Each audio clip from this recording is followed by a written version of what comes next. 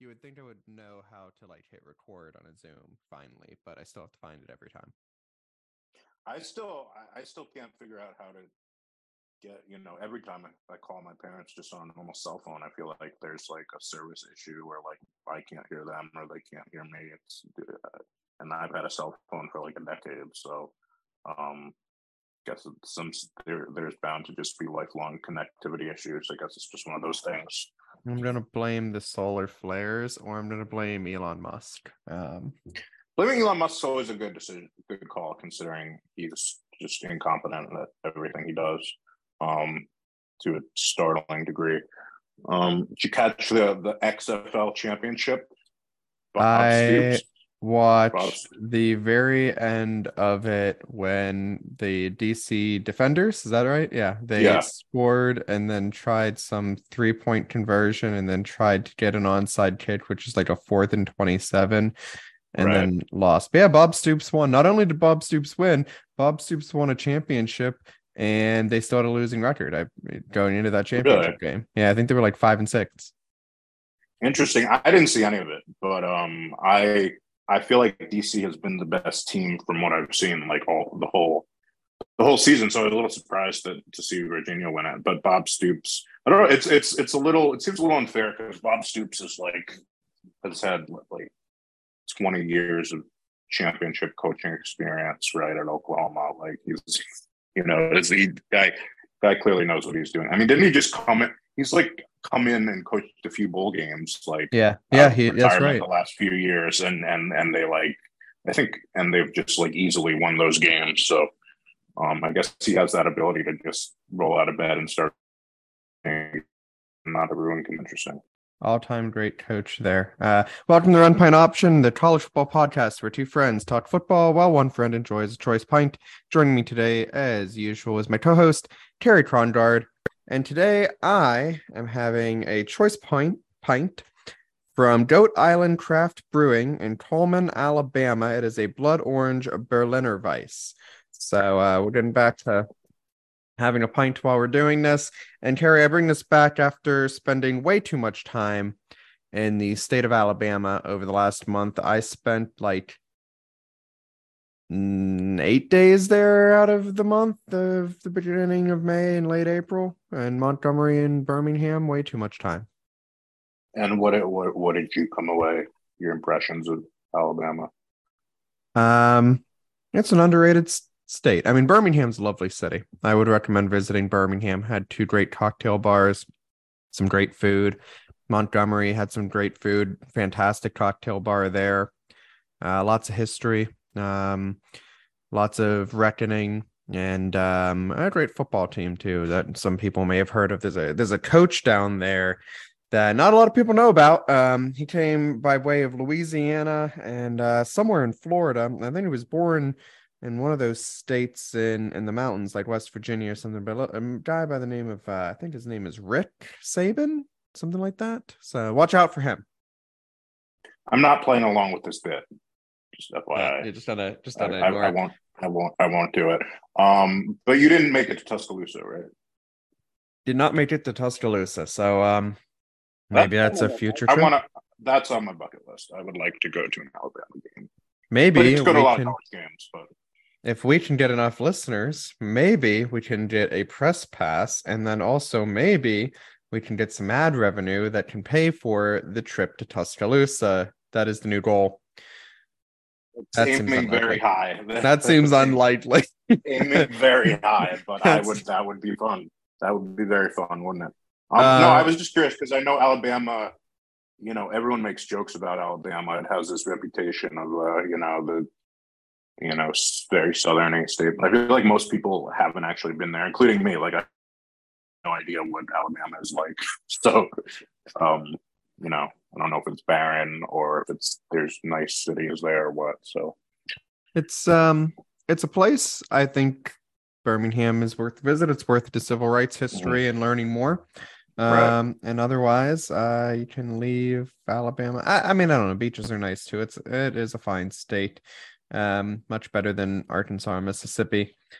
We are recording this on May 16th. Remember, you can send us an email, including all of your Alabama love and hate, to runpintoption@gmail.com. And this is a nice transition because we actually had a nice note from an Alabama fan and U of A alum, and that is our good friend Alan Slater, who said, I just listened to the latest episode and I love that you both get it. This was before our draft episode. College Okay. football is about pageantry and chaos. We're long overdue for a March Madness style tournament, and I, for one, will be pumped to see more teams getting in.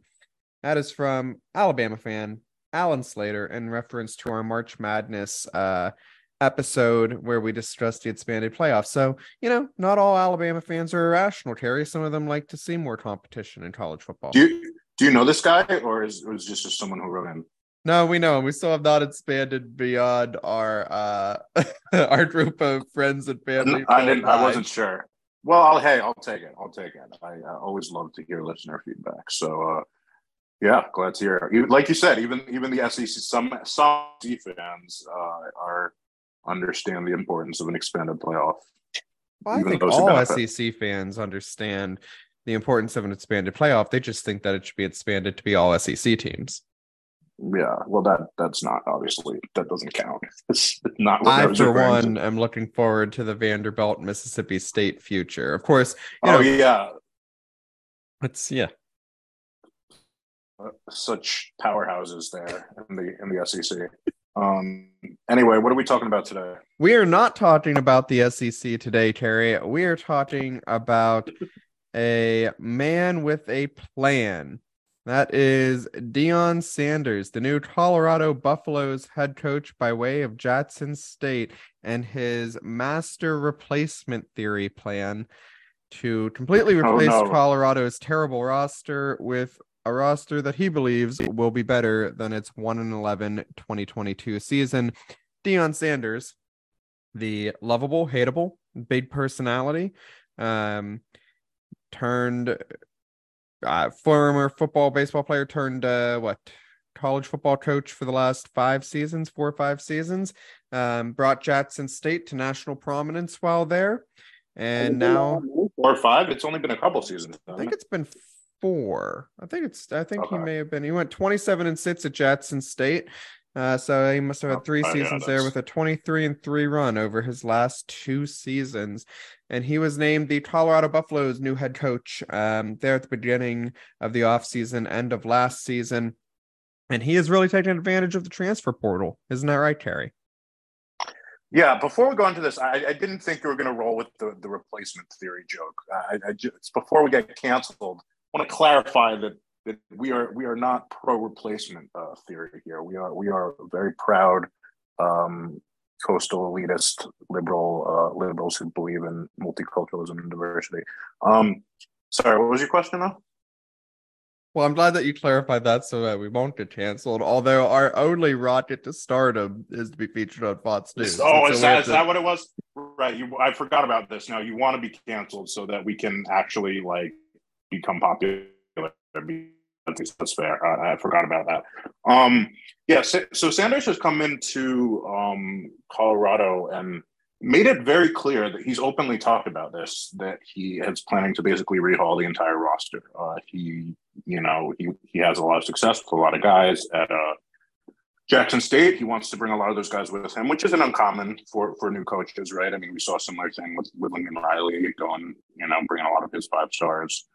Even maybe some tampering in that case with Joe Addison, but he wants to bring his guys. But we're seeing really just a mass exodus of players leaving the Colorado program, which usually when you see that level of, usually something's up when you see that. Usually when that many people are leaving a program, it's a cause for alarm that something's not working. But in this case, it's intentional. I mean, Deion Sanders is really good. Higher roster from bottom up, and it's a very risky move. It's, I think, somewhat unprecedented in college football, and it's sort of the flip side here of the transfer portal, where you have a lot of people who have talked about how there's a lot of entitlement among the players and the fact that they can go wherever they want, won't commit. I mean, this is sort of the opposite of the situation where you have a coach come in and and essentially say, I'm built. Every coach wants to build a new culture, but not even try to do so with the existing players, and players that obviously they're. I don't think they're all 5 stars. They weren't very good in the past, but new coaching does definitely make a difference. So both in terms of I'm not saying one way or another, but ethically, I think it's a new thing, and also just in terms of um, you know, the mechanics of it, the fact that he is taking the strategy, it's a new thing. But this is Deion Sanders, like you said, he whether it was the NFL or as a broadcaster, now as a coach, he's gonna do things in his own way, and he's not going to second guess himself. And in this case, that means sort of rehauling the entire roster here for his first Power Five job. Yeah, he has been very vocal. He said that he needs some new furniture in his new beautiful house, that he can't use the old furniture that was there to make this house beautiful. So not hiding the ball at all at what he's tried to do. And just to put some stat context around what we're talking about, 53 scholarship players have left the program since he was hired in December. 53. Now, an NCAA football team in Division One FBS can only have 85 scholarship players. So we're talking about 53 out of 85, assuming Colorado's roster was filled at the end of the season, which it wouldn't have been because you would have had graduating 50-year or graduating seniors. As of last week, they have 71 scholarship players out of 85. For the most part, they have what I believe is 12 returning scholarship players. They have at least 21 incoming transfers, with that number now going up. 17 new freshmen and 26 walk-ons. So essentially here, a third of your roster is going to be walk-ons if you're Deion Sanders. It is incredibly risky. This is not something that we've seen done before, in part because of transfer rules. He's very much taking advantage of the transfer rules. Those are being closed up a little bit, which could cause some future issues. But for the most part, this is something completely new. And there's a lot of questions. There was an Athletic article that really went in depth about the skepticism that is seen throughout the college football coaching community and recruiting community, thinking that this is basically insane, that this can't possibly work, that you can bring in 25 new guys that were all, 4 or 5-star recruits, but that doesn't necessarily mean they're going to be any good, even if you bring in all 25. And there are questions, Colorado listed a roster at the end of April online, and not listed are 17 transfers who have verbally committed, according to Deion Sanders. There's been some sketchiness there, and questions about tampering, and questions about if he's contacted and gotten soft yeses during what are essentially supposed to be dead periods. And so, this has turned into what is probably going to be one of the biggest stories in college football this season, is how this works. And we saw this, let's be clear, we saw this to a lesser degree, but to an extreme degree nonetheless, with USC and Lincoln Riley last season. And Lincoln Riley very much turned USC around and got them to a prominent bowl game for the first time in years, and has, the Heisman winner and arguably the most elite quarterback that's returning in college football. So we've seen this work elsewhere. We've seen Deion Sanders is coming in, and it should be pointed out, he's coming in with a level of talent that is kind of unprecedented for Colorado, even in Colorado's heyday. He was bringing in the number one prospect in Cormani McLean in 2023 class. And this isn't the first time. He flipped the 2022 number one prospect, Travis Hunter, to Jackson State when he was there. So there's a lot of Mr. Prime.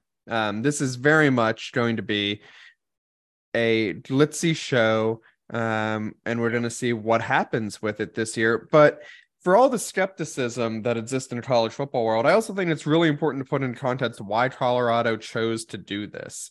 As people who have followed college football for a long time know, Colorado was once a good team. They split the 1990 national championship game, but since 1990, they've been, for the most part, an afterthought. And last year they went 1-11. Their lone win was against Cal in overtime.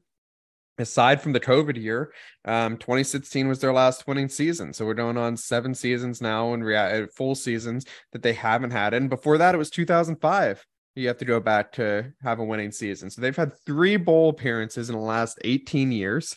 And since 2005, they've gone 79 and 134 while losing 10 plus games 5 times. This team is not good. This is not a football program that is by any means, I'm not even going to say among the great programs, let alone an elite program.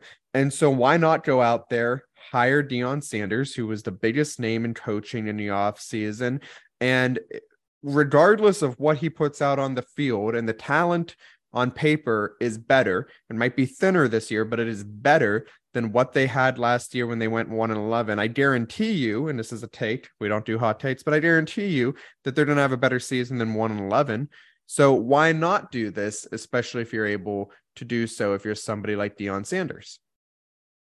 Yeah, I mean, like you said, he is going to bring. I mean, they've been an afterthought. They have not had many big names at coaching. No one really pays attention to them. They haven't been very good. So they went all out with this hire, and it's probably going to be in the long term either boom or bust. But it's going to be doing so in the Deion Sanders way, with, like you said, a lot of flair and a lot of attention and a lot of kind of uniqueness along the way. And yeah, I just find it, I think it makes a lot of sense. I don't think it makes a lot of sense, but I think it makes sense in a lot of ways. I find it interesting, again, just going back to my earlier point, I as a player, as a 17 or 18-year-old, I think it's, I don't know how I feel about, a new coach coming in and basically saying, get out, like, right, like, we don't want any of you, you're not welcome here, we're replacing you. And so, like I said, there's just been a lot of conversation with the transfer portal about, like, player entitlement and, putting a check on what players can do. Do we go back? They already did check it, I think, with some of the transfer portal rules they've added this past offseason in terms of limiting how many transfers you can have, or some of the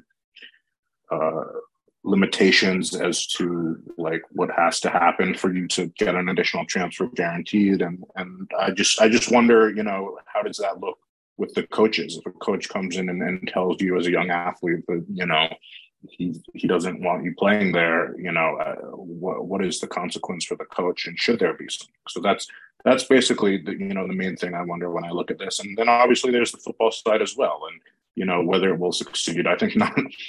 We'll see what happens. I think not having enough scholarship athletes is a problem ultimately that does need to be addressed. Whether it will or will not be addressed, I think we have yet to be seen. But really, I think the question is just the cohesiveness and culture. And you could argue that he is doing this for the culture to get all his guys in the building. But regardless, you do need. It's not. You're not playing Madden, right? It's not just like you're going to import players and they're going to just play fine, right? You need veteran leadership in any locker room. You need guys to be on the same page, to have a lot of cohesiveness. It can't just be a bunch of individuals. It has to be a team. And this is a big, again, it's Colorado. I know it's, they're not that big a deal right now, but this is a big leap to go from Jackson State to Colorado. And what he did at Jackson State is he turned around a program that I don't really follow the FCS, but to my understanding, had not seen anything near that kind of success recently before Deion Sanders came. And, we've seen guys go from FCS or Group of Five to Power Five, and some of them have had success, and some of them it's looked totally different. I mean, most recently, I remember, just the most recent example was, again, I always forget his name, but the Boise State coach who just got fired from Auburn. Obviously, there are a million things going on at Auburn, so that's a little more complicated. But it is different at this level, so. It's just a really big, giant question mark right now. It's an experiment, and like you said, maybe it's something we're going to see more of in the future. But it's just this is how Deion Sanders operates, and like you said, Colorado really has nothing to lose, so they figured, why not go all out and do let Deion Sanders come in and do what he does. Yeah, and I think, and to your point too, and what he did for Jackson State, what he did for HBCU football as a whole, I mean, getting #1 recruit in the country. Obviously, his son is the quarterback for Jackson State, now going to be the quarterback for Colorado. But really, he made HBCU football at Jackson State appointment viewing. There were reasons to watch games that you might not have otherwise watched because Deion Sanders is coaching, and it's led to a number of other coaches going to other HBCUs, former NFL stars. Eddie George, I believe, is now a coach, as well as a few others. And so, and there's a lot of interesting controversy around that, including one of the HBCU coaches, saying that Deion Sanders isn't SWAC, referring to the Southwest Athletic Conference. So it was, but the point of that was, right, Deion Sanders was the story, but he also brought the story and made HBCU football the story. And the same way that undoubtedly, as you pointed out, Colorado looked at him and said, we're going to become the story. And we're talking about Colorado football. And we had no reason to talk about Colorado football otherwise. And so for them, it's a success. I think when we talk about the game, one of the things that's interesting that you pointed out, and I'm going to point to Lincoln Riley's USC team as an example of this, I think, in the shortcomings, is you're right. The cohesiveness is really important. And I think, too, USC and Cotton Bowl against Tulane.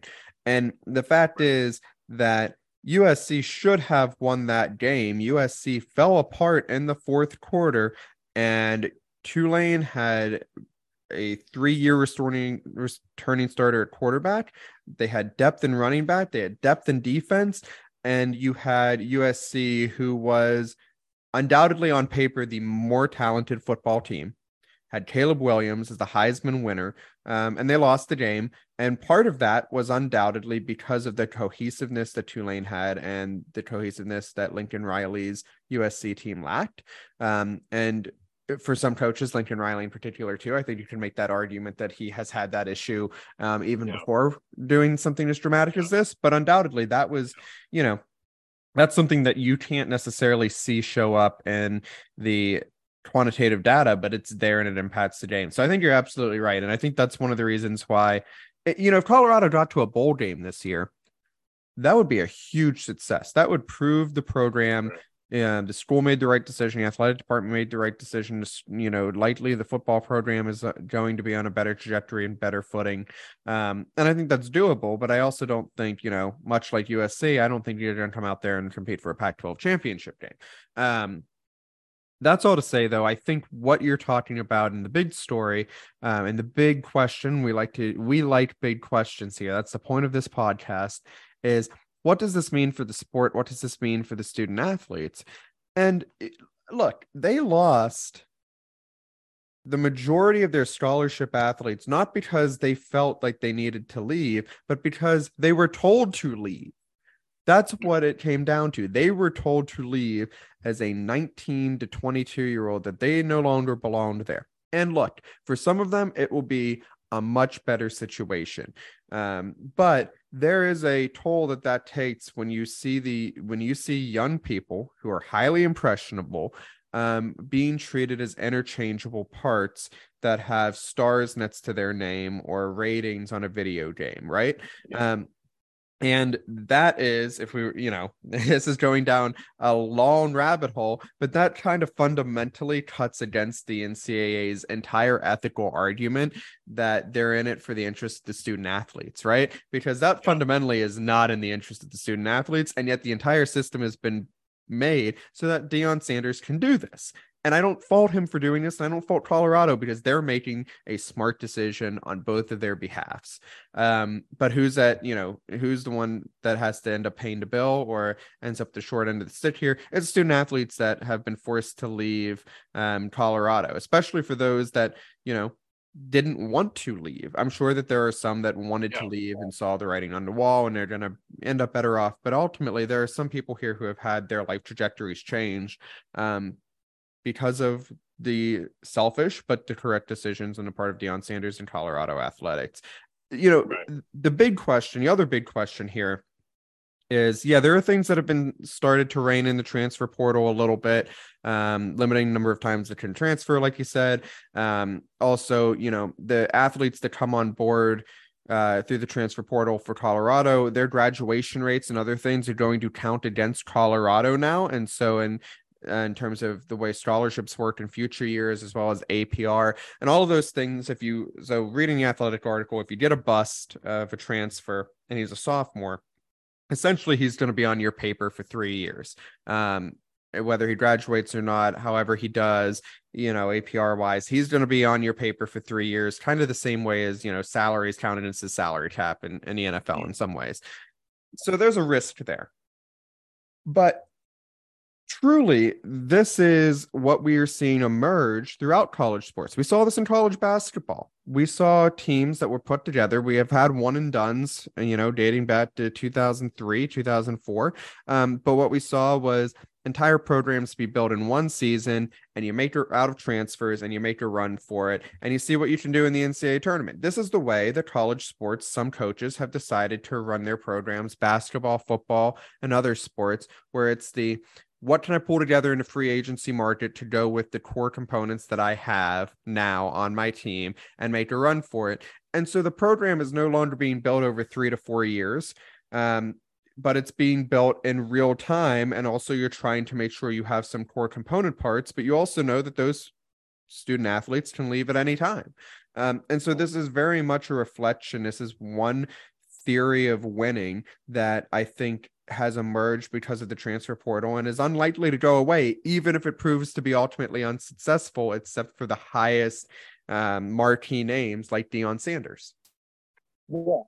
It just makes me wonder, like I said earlier, what kind of check can you have on that? If you are an 18 to 19-year-old that comes in and, wants to play for Colorado and has been told by Deion Sanders, you have to leave. Maybe you get some sort of compensation for that. Maybe you can, get some sort of waiver for that eligibility. I don't know, but that doesn't really sit right with me. And of course, as much as, we talk about, this double standard with players and coaches, and as much as you hear players criticized for transferring a lot, I don't think you're going to hear a lot of criticism leveled at Deion Sanders for this. It's going to be more to the tune of, your statement, which was, he's playing by the rules of the game, which is true. That's an accurate statement, but I just think we have to think about how we talk about players and how we talk about those who have power versus who don't. I mean, I remember similarly, Kirk Herbstreit, who I love, but we know he's got a little bit of a blind spot here. Would constantly talk about sort of the entitlement of some of the players when it comes to transferring, when it comes to NIL. But then when you have a guy like Brian Kelly or Lincoln Riley leave their team, it becomes, well, it's a business decision, right? So I think, and there's those guys are settled for life regardless, right? So I think you have to just keep in mind who has the power here or who doesn't. I think it's just interesting too. I mean, for Deion Sanders, if they don't, like you said, it's hard to imagine them going anywhere but up because of where they were last year and because of their history. But it's also something that has the potential to fall apart very quickly if that cohesiveness isn't there and if you don't see those results, right? Because as a college football coach, you are trying to build a culture that is sustaining, and it's not just about this year, it's about next year, and it's about the year after that, and calling these recruits and getting them on board with your program, right? And players that have a lot of options and can kind of go to any school they want. And so I'm curious what that looks like. I'm curious how Deion Sanders, just sort of his personality, his culture in general, will work at the college level, and it worked at, an HBCU before, but I think that's different than a Power 5 school once again. So I'm gonna, the one thing I am gonna say, I'm gonna push a little bit too, though, is that I do think that this can empower players in a different way, right? Because there is a check on Deion Sanders's culture to the point where, one, he is recruiting against 25 other top schools for these transfer recruits that he is dependent on in order to build his program year in and year out now. But two, if his culture is not a good one, if his culture is toxic, if his culture is a la Urban Meyer or, doesn't even have to go that far, Brian Harsin, I think is who you were thinking of earlier. I don't even know that his first name is Brian. I just know his last name is Harsin from Auburn. The check here is that they can leave. They can leave, and he's made it very clear that anybody is welcome to leave. So I think that I 99%, 90% agree with your point and take the side here where I think that the the student athletes are ultimately, for the most part, being taken advantage of, where once again, who gets made out the best? The coaches with the $10 million salaries, the athletics departments with the hundreds of millions dollar budgets, things like that. But I do think that there is somewhat of a check and empowerment here that Deion Sanders has opened the door to because of his explicit rhetoric that he's used.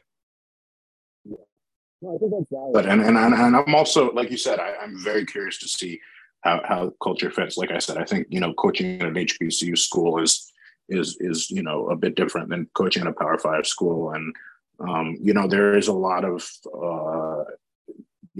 coaches who are very in the college level, who are very toxic and are very exploitative.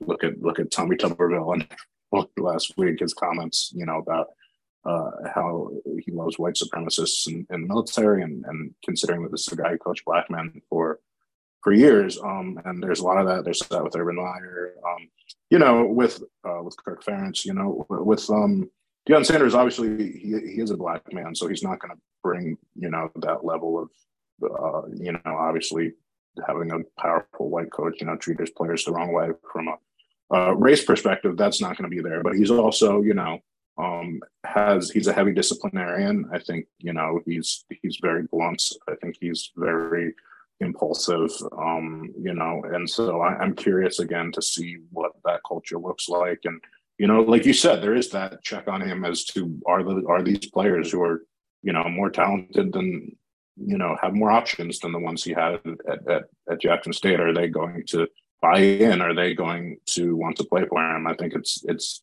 going to be a very interesting story to watch, especially considering the level of media attention that's going to be there. And we know there's going to be gamesmanship and all sorts of things going on, like you said, the sort of hustles he's gotten with coaches before, the he ain't SWAC, that sort of thing. I mean, we know that he's bound to ruffle some feathers because that's who he is. So that's definitely, I think, a story that's going to be worth following, both for good and for bad. Ultimately here, as we start to move to wrap up, I think that this is, and I want to hear your thought on this, I think this is a net positive for college football as a whole. And, I think one of the negatives that we haven't talked about is, well, at least explicitly, is talking about the way that it relates to culture and the fact that, you're bringing in players that don't necessarily have that cultural identity commitment to the school. And I think that is something that, as the transfer portal continues to play out, is something that's important to note, especially as it relates to our podcast and our theory. But I also think that this is ultimately a net positive because this is an interesting story. It is a story focusing on a incredibly successful football player who has also been an incredibly successful coach thus far in his coaching career, who also is a black man who usually does not get placed in these positions within the sport that we love, right? And he has, love him or hate him, he has the personality that is going to attract that limelight and attract that attention. And the story that's going to be told is going to involve the narrative that he is putting out. It's not going to be forced upon him. And that is something that I think is going to be really interesting to see, because I do think if you look at Colorado, getting to a bowl game's a win for them this year. And there's going to be media detractors that say he's failed. But ultimately, I think that it's going to be spun as a win. And I think that Deion Sanders is going to be seen as a successful coach. I doubt that this is his last stop on his coaching career. But I think it's an incredibly good thing for the sport that we love.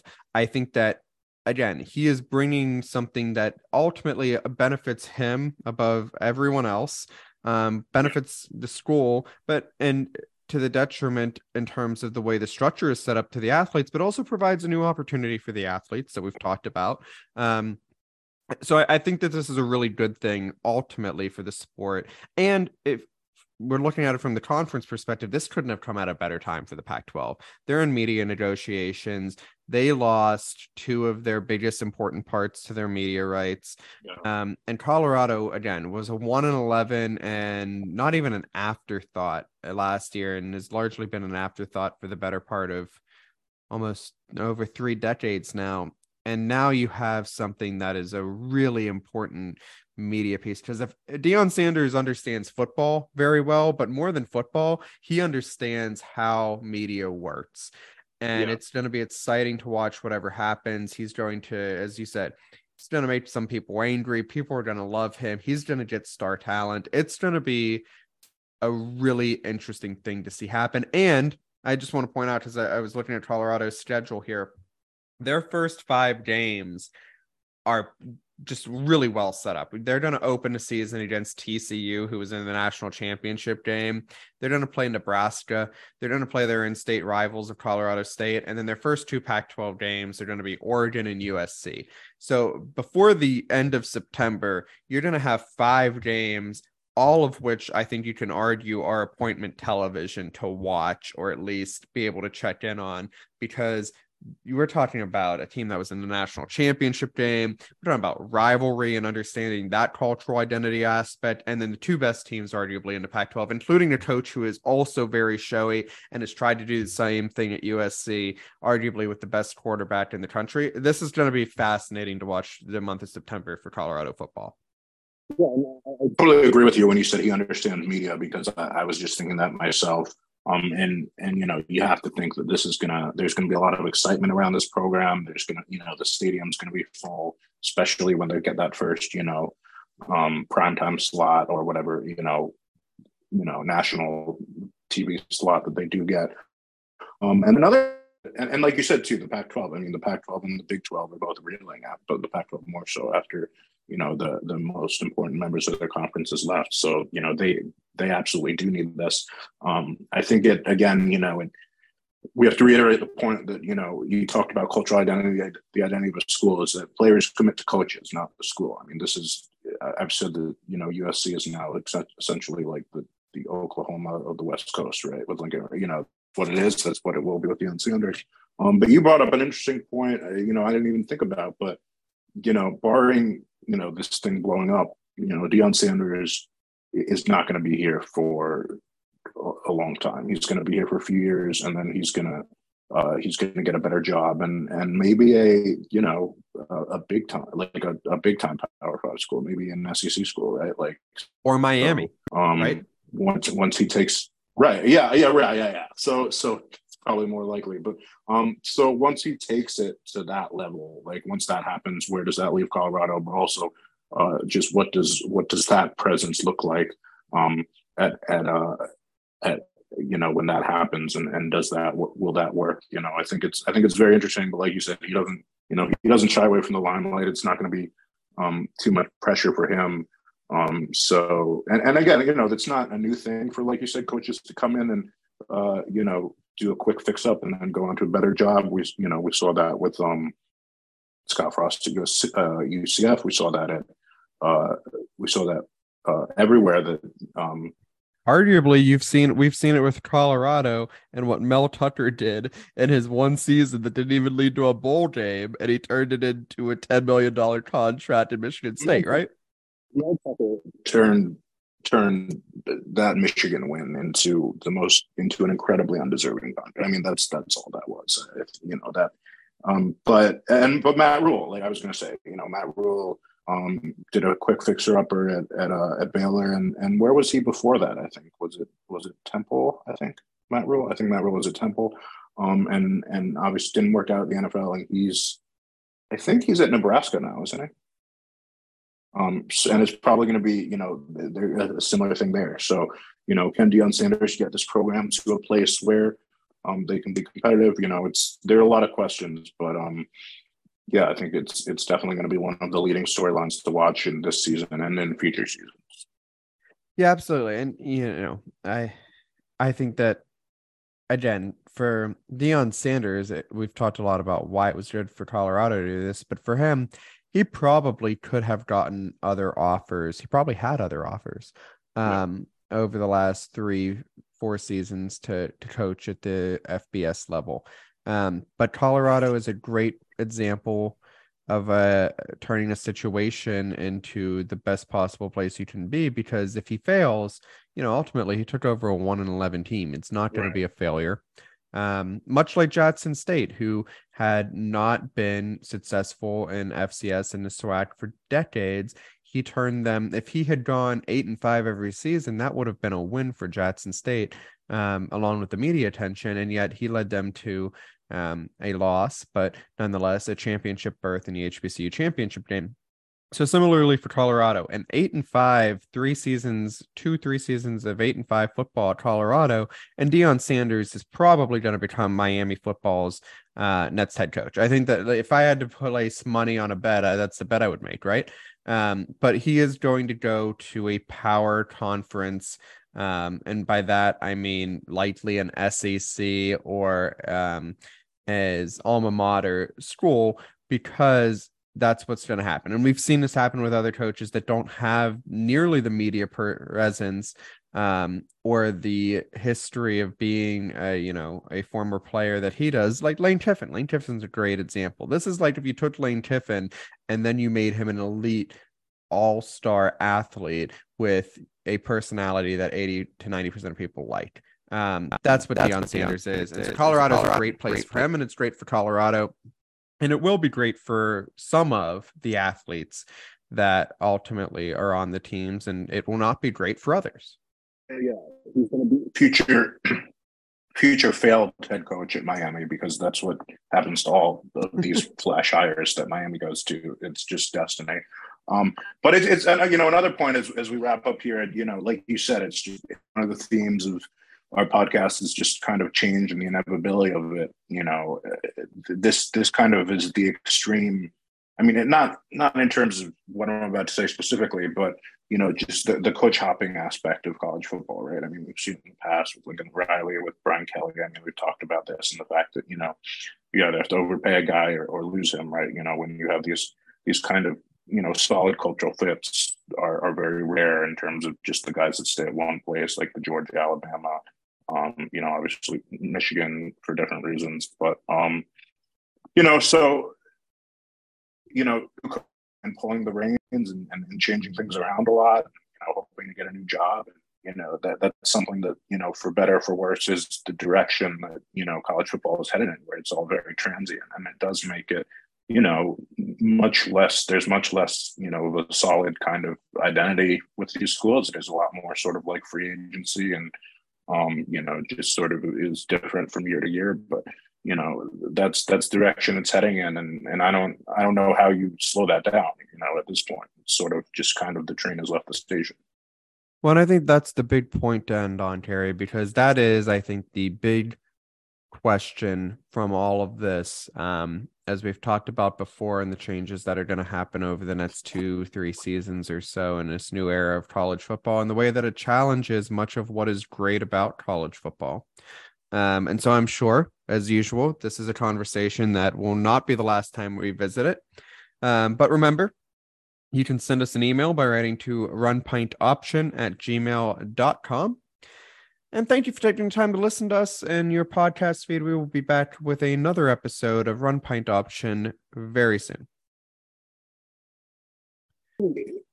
They paid Mel Tucker because he would have left otherwise. I mean, that's what he did at every stop he was at for the last 20 years. I mean, this is what you do, is you just keep moving until you find the spot that's gonna say, no, you stay. I mean, Mel Tucker had a losing season at Colorado, but they were so bad that Michigan State hired him, and then he had one season at Michigan State, and now he's making like the same amount of money as like almost the same amount as Nick Saban and Dabo Swinney, and it's insane.